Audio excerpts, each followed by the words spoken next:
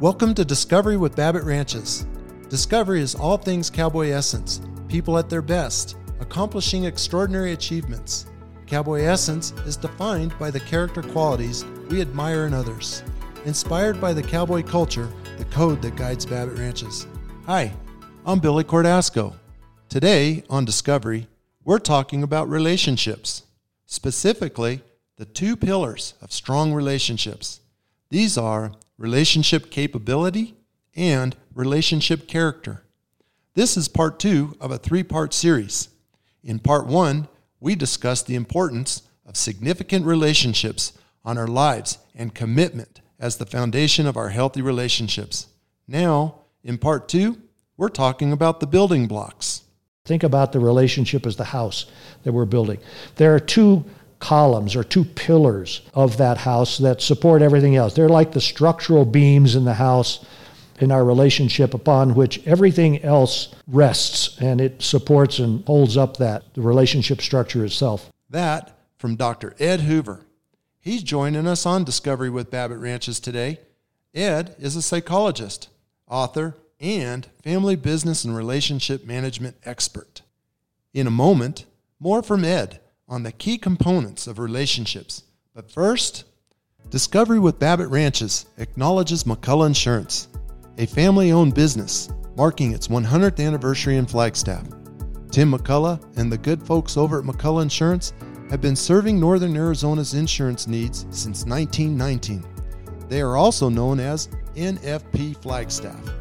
Whether it's your home, car, boat, business, or life, shoot, Tim and everybody else over at NFP are committed to providing your insurance needs. They take your business personally and treat you like a buddy, not a policy. We love those guys, so stop in at their office at 420 North Humphreys, and I promise you, they will make you feel right at home. We're back now with family relationship expert Ed Hoover. Ed, thank you for joining us on Discovery with Babbitt Ranches.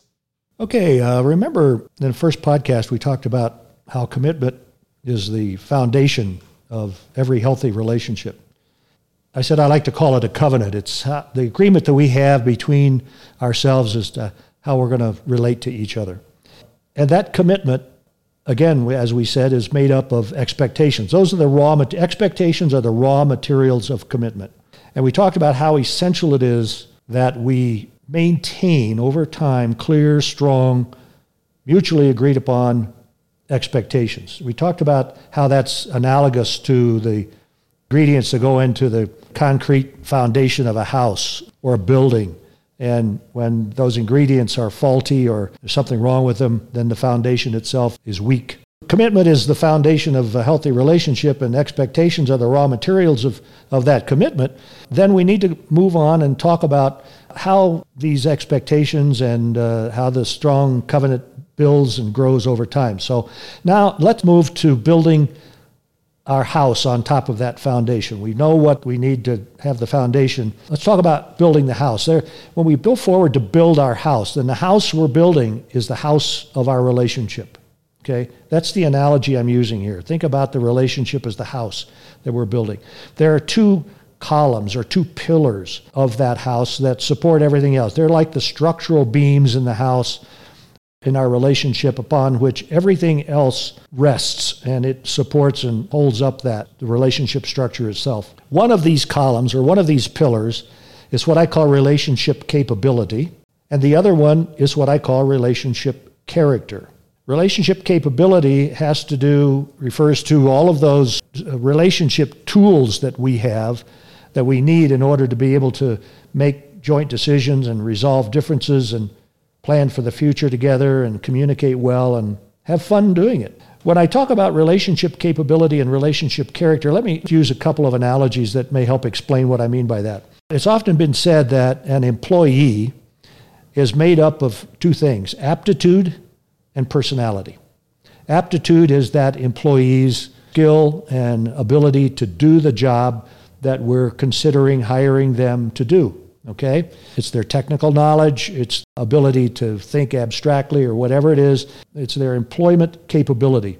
And their personality is something else. The personality is how they go about conducting themselves? Are they pleasant to be with? Are they hard worker? Are they strong? Are they confident? And so forth and so on.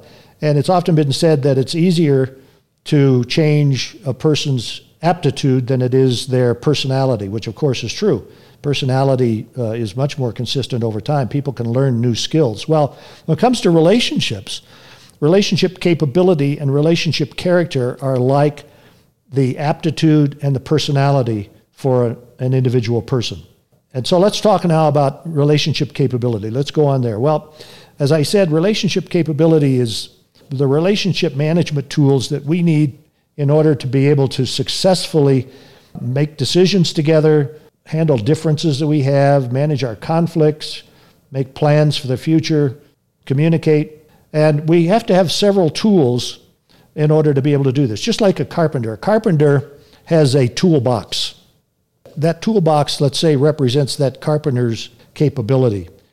But that toolbox has to have a variety of tools in it in order for that carpenter to be able to carry out the trade. Carpenter can't get by with just the saw or a hammer or a screwdriver or a level. All of these tools are needed in the carpenter's toolbox in order to be able to build whatever that carpenter is building.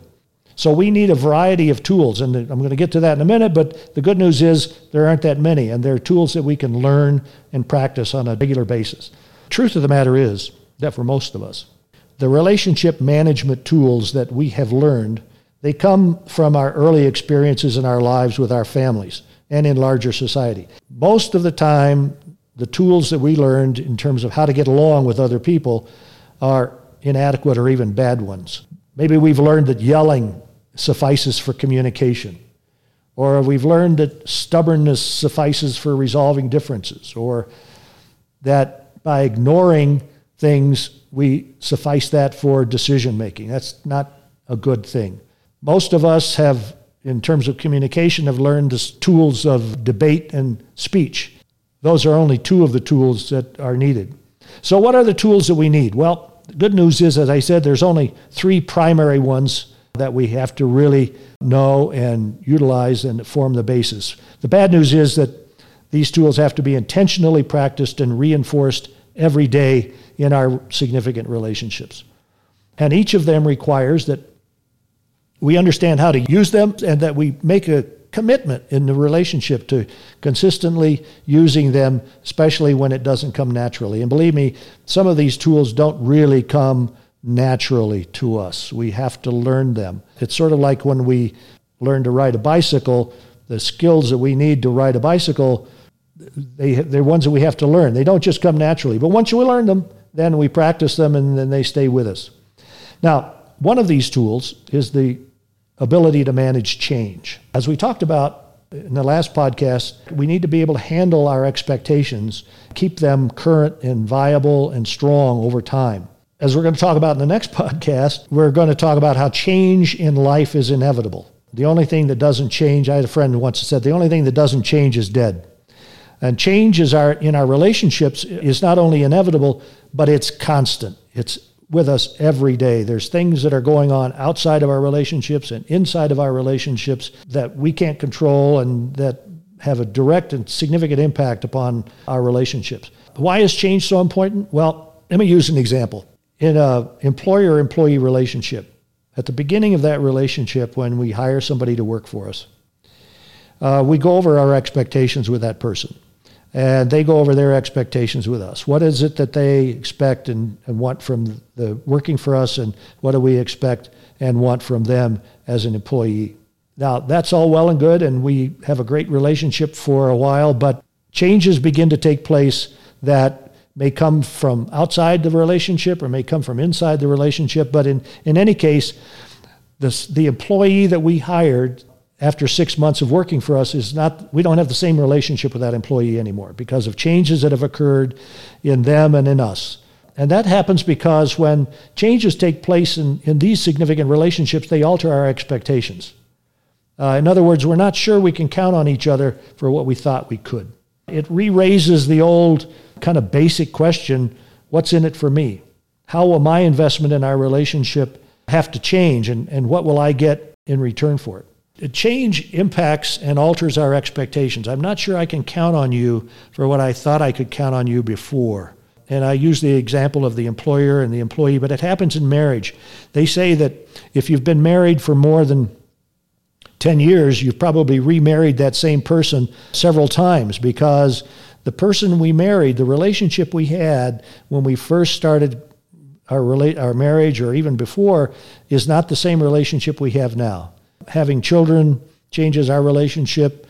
Losing family members changes our relationship. All kinds of things alter those expectations, and so we have to go back and renegotiate them. That's why change is so fundamentally important, and having ability to deal with change is so critical, because changes, no matter where they come from, and again, I want to say, change is inevitable. We can't stop change. Change happens, it says on the bumper sticker.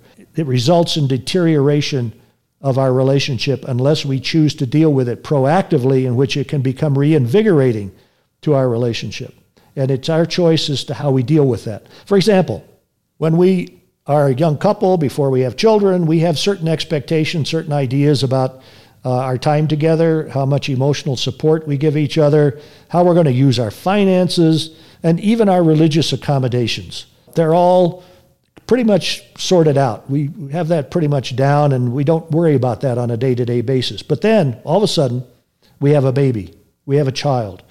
And that new person in our family creates a significant and very critical change to how we're interacting. Our expectations about our time together get altered. Expectations about how much we give emotional support to each other. After all, we've got another person in the family now that requires emotional support. How we use our finances changes, because now we have to begin to plan for another person in the family that's going to be dependent upon us for their well-being. Same thing happens in a family when a senior family member who has been sort of the hub of the family passes away, and that our expectations of each other about what are we going to do to bring us together as family members. I remember my mother in our family, she was kind of the hub of the family, the matriarch. Every Christmas, we would all get together as a family. Grandma Hoover had a Christmas party, and it was very important for Grandma Hoover that all of the kids and the grandkids and the second grandkids, they all showed up. So we would all go there. And then my mother passed away. We sort of looked at each other and said, okay, who's going to bring us together now? How important is it that we get together now? We have our own separate nuclear families and we get together, but how important is it that we get together as an extended family? In other words, we had to go back and talk about our expectations of each other as a family now that Grandma Hoover was not there anymore. Losing her was a huge change in our family, as it is in many, many, many families who have a matriarch or patriarch. That's why change is important. Change because it alters our expectations, and unless we deal with them on a very positive, proactive way, our commitment to each other is going to deteriorate. If we don't go back, for example, I'll use my family as an example. If we don't go back and renegotiate those expectations, what's going to happen to the commitment, the covenant that we had with each other that we're going to try to stay close as a family? Well, it's going to become weaker and weaker and weaker over time, and eventually will completely go away. But just like it's important for that carpenter I talked about earlier to know how to use the tools in the toolbox, how to use a level, for example, to create level floors and straight walls in a house. It's also important for us to know how change works and how it takes place in our significant relationships. I didn't come up with this. There was a famous person, a sociologist back in the 50s, who studied change and change in relationships, and he said there's actually a three-part process that goes through every change. And if you imagine a straight line, and at the beginning of the straight line is point number 1, in the middle is point number 2, and at the end is point number 3. Well, he said that point number 1 is what he called unfreezing. And this is the beginning of a change, and it basically has to do with people being ready and willing and able to accept and embrace the change that is coming. The second point in the line is the actual change itself, the transition, which takes place. And the third point is what he called refreezing, which it means, okay, we've gone through this change now. We've had a child, or we've had a family member pass away, or whatever it is, whatever the change is. Now we're going to this is the way we're going to be for a while. We're not going to make any more changes. What's important about this is that most of the time change occurs in that middle part without people being prepared to embrace it. When change occurs that we didn't anticipate, there is never any unfreezing because we didn't anticipate it. We didn't expect it to happen. So all of a sudden change is upon us and we haven't been prepared to handle it, which means we have to go back and we have to talk about, all right, how is this change impacting us in our relationship? And unless we do that, the change will become very, very detrimental in our relationship. And why is that? Because it goes back to our old friend, WIIFM. What's in it for me? If a change takes place, the first question that's going to pop into every person's mind is, how is this change going to impact me? How's it going to impact me as an employer, as an employee, as a family member, as a husband, as a wife, as a child, whatever it is? If we can't answer that question successfully, in other words, if we say, well, I'm going to lose a lot more than I'm going to gain from this, whatever this change is, then we're going to resist it and we're going to fight it, and it will never really take place successfully. But the change is going to keep rolling forward. So we need to know how to manage the inevitable change in our relationships. We need to know how change works. We need to know how it affects us and others. And we're going to talk about that. There is a methodology and a technology for managing change in a relationship that we're going to talk about in the third podcast. But I want to just point out here that this is one of the 3 essential tools of relationship capability: change management. Because if we can't manage change, our relationship is going to deteriorate because our commitment is going to become weaker and weaker and weaker over time. Now, another of the central tools is the ability to communicate effectively. And I always like to ask people, what is the purpose of communication? And I'll get different answers. Some people will say, well, it's to transmit information, it's to make a point or whatever. And that's all true. That's all true. But the ultimate purpose of communication is to create understanding. If in our communications with another person we don't create understanding, we have missed the essential purpose of communication. As I said earlier, most of us are most highly skilled and comfortable in the tools of speech and debate, not in the tools that promote understanding. I also like to ask people, well, in communication, we have 2 basic aspects of that. One is called talking and one is called listening. And of those 2, which is the more important, or are they both equally important? Well, of course, most people will say, well, listening is most important. And that's correct. There's a reason God gave us 2 ears and 1 mouth. But talking is not the same thing as communicating. Most of the time, especially when we're communicating with someone we have conflict with, we're not communicating with them for the purpose of creating understanding. We're communicating with them for the purpose of responding, or as I like to call it, reloading. We're filtering their communication to us through our own biases, our own filters, our own prejudices. And when we respond to them, we respond more out of those prejudices and biases than we do out of what they actually said to us. So we're not really understanding them, we're responding to them. And it happens all the time. It's the easiest trap to fall into. Now, how do we break out of that trap? Well, there's a very simple technique that goes into understanding how to use that tool. And it's called the skill of attentive listening or active listening. The purpose of which is to make sure that we understand clearly what the other person is saying before we respond. In other words, we put a pause button on our response until we're absolutely sure that we're understanding what the other person is saying. And how do we know that? Well, we know that because we ask the other person. We repeat back to the other person in our own words, okay, so Billy, if I'm understanding correctly, the point you're making is ABC. And is that correct? Did I get that right? And you will say to me, yeah, Ed, you got that right. Or you'll say to me, no, that's not exactly what I meant. Then I will say, well, tell me again, because I guess I wasn't really fully listening. So you're going to tell me again. And then I'll say, well, okay, then what I heard this time is blah, blah, blah. And you'll say, yeah, that's right, you got it. Then I can respond. But until you sign off on my understanding, then we're not going to move forward, because otherwise I'm sitting here filtering what you're saying through my listening filters, my prejudices and preconceived ideas. Now, this is so very, very, very important in our long-term relationships, in our family relationships, in our relationships with long-term employees. But let's just use family because of the family business connection. As I said, family relationships are always primary to business relationships in a family business. So we knew each other growing up. So it's very easy for us to say when somebody begins talking, oh, I know what he's going to say. He's always been this way, or he's always been that way, or I know what his opinion is before he even says it.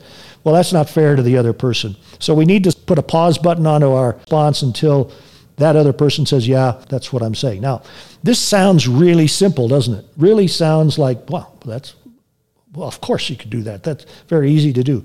But I have found over the years in working with families and business together, when I put them through exercises where they really have to listen in order to create understanding with each other, it breaks down very, very quickly, and they don't even recognize or realize what's happening. It sounds simple, but it is not. Suspending our biases and our preconceived notions and actually listening to the other person, listening with both ears and with our heart so we can understand what they're saying, is not a natural skill that we have, that we develop over time, but we can develop it, and it is a very, very critical and important piece of that relationship capability, communicating for the purpose of creating understanding. Now, the third important skill is the ability to effectively address and solve problems.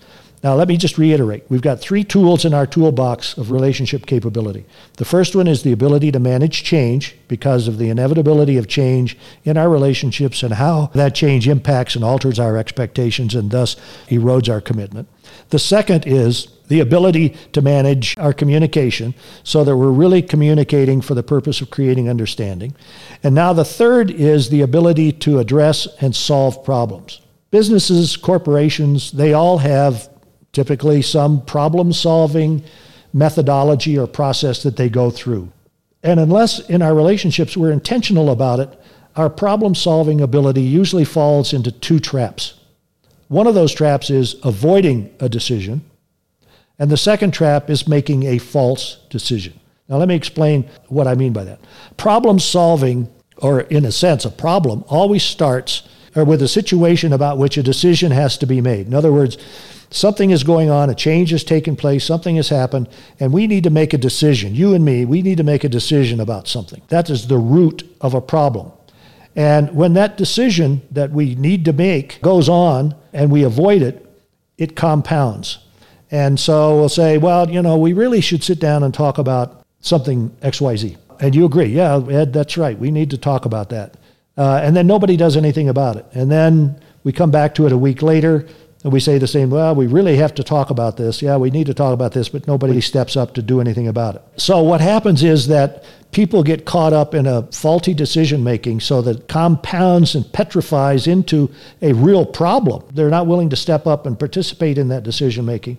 And so that's what I call we get trapped in false agreement, because then we don't really have a decision, and the problem continues to increase and get worse over time and becomes a source of tension and disagreement and conflict between us.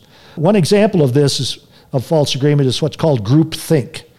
And I know this is something that you feel very strongly about, Billy. In an organization, a strong leader or the dominant members of a group, they put forth an idea with great conviction and with compelling arguments. And the others, who tend to take a more passive role, they can be lulled into thinking that, well, the outcome is inevitable. There's not much I'm going to be able to say about this. I don't really have any influence on this. And so they fail to do their part to question and contribute in that process of decision-making and problem-solving. Why is this a problem? Well, it becomes a problem when it comes time to implement whatever the decision is that's made, because you realize then that people were nodding their heads up and down, but inside they were shaking their heads from side to side saying, I'm going to say I agree to it, but I really don't. And so people are not fully committed, and they begin to fall off of the wagon, so to speak, when it comes time to implement that. I'm going to talk a little bit more about that in the third podcast. Okay, so that's the first column of our relationship structure, if you will, on top of the foundation. Change management, ability to communicate for creating understanding. The third is the ability to solve problems. Now, let's turn to the other column, the other support column that supports and holds up our relationships. And we call this relationship character. Again, relationship character is like the personality for an individual. Relationship character is what forms over time in terms of how we as a group operate and interact with each other. Every significant relationship we have in our life, whether it's with one person, one other person, or with a group, has its own personality, its own character. Every marriage, every family, every social group we're part of is different. In one group, we can have individuals who are capable, successful, likable people, and they have a very strong relationship developed, and they can solve problems, they can resolve their differences and enjoy being together. But there's another group that we may be part of with equally strong, capable, good, competent people. But in that relationship, my goodness, we can't get anything done. Every time we get together,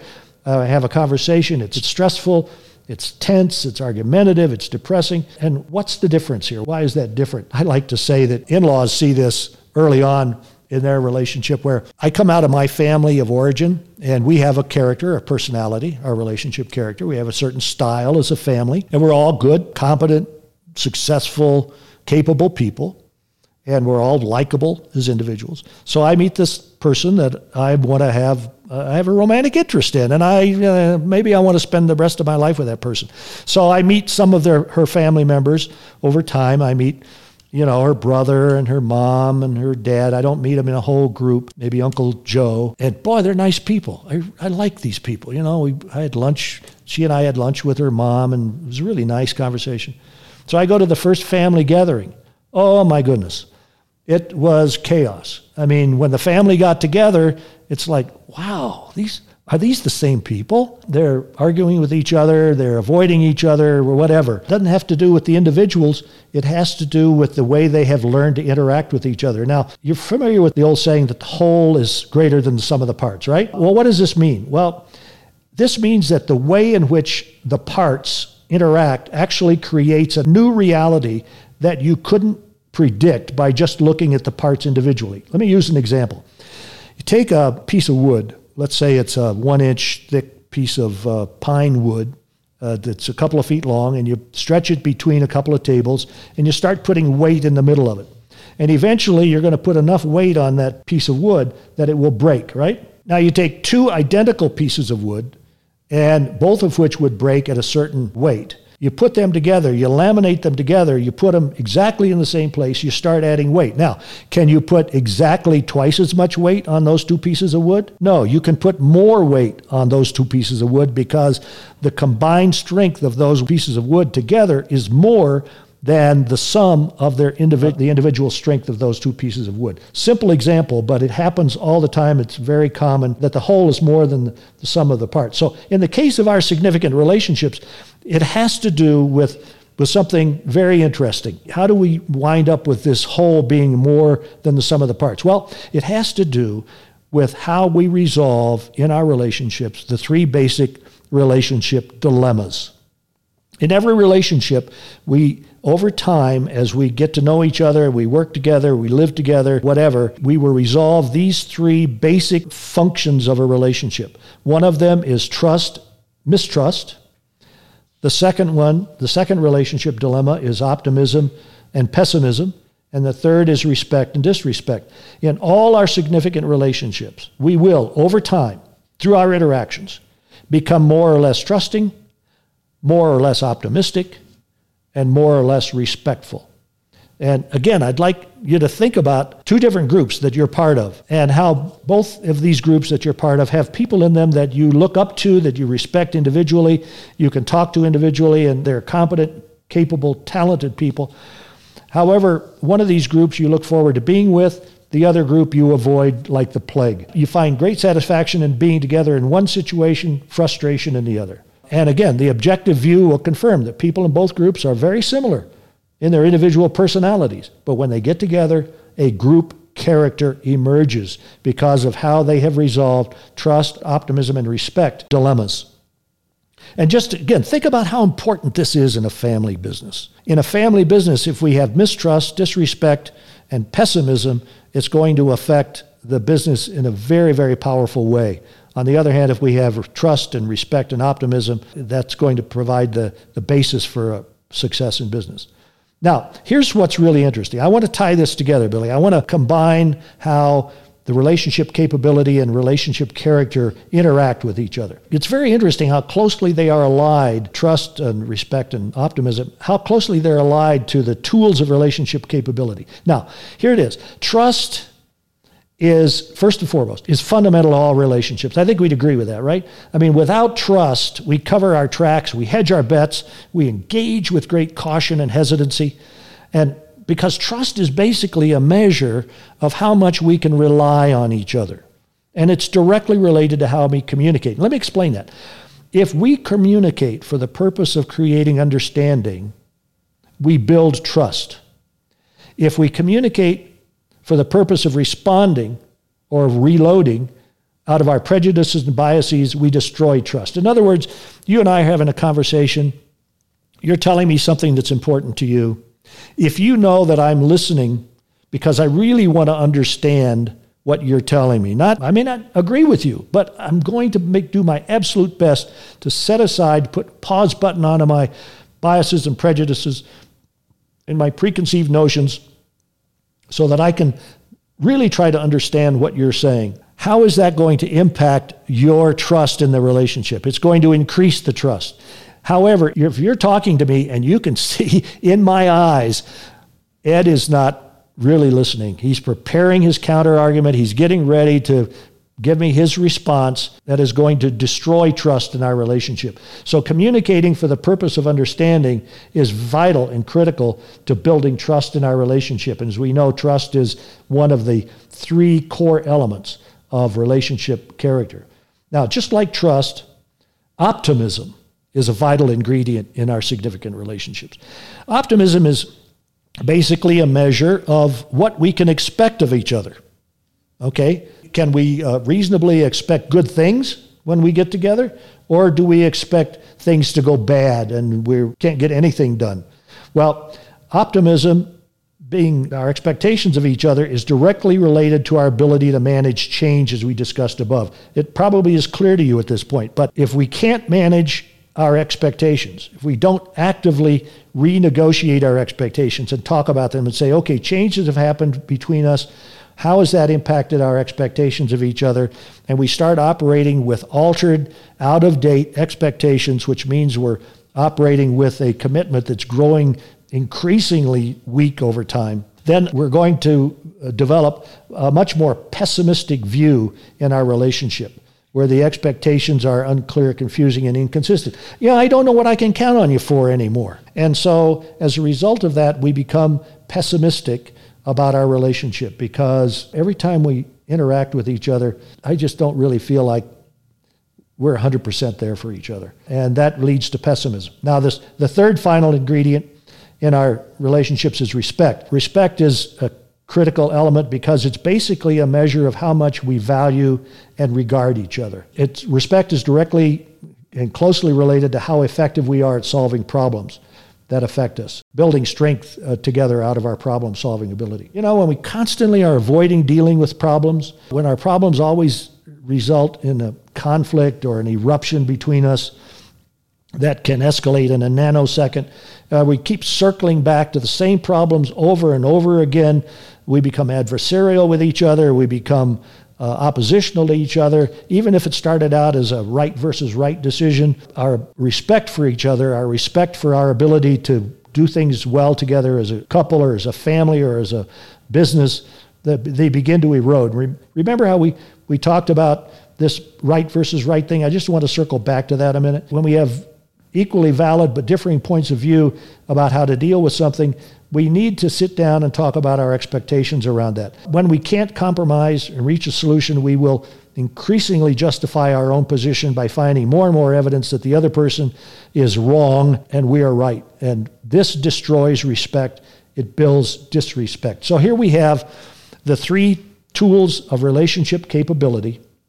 That is the ability to manage change, the ability to communicate for the purpose of creating understanding, and the ability to solve problems. Very, very basic things. Those are the basic tools that we need in our toolbox because they directly affect how we resolve our three relationship dilemmas of trust and mistrust, of optimism and pessimism, and respect and disrespect. We always want to be resolving those in the direction of the positive side, trusting, respecting, and optimism. That's what we talked about in this podcast. We're beginning to build that house, and the next time when we get together, we're going to talk about actual owner's manual for relationships. We're going to take all of this information and we're going to build on that so that we have an actual flow chart for how this all works out.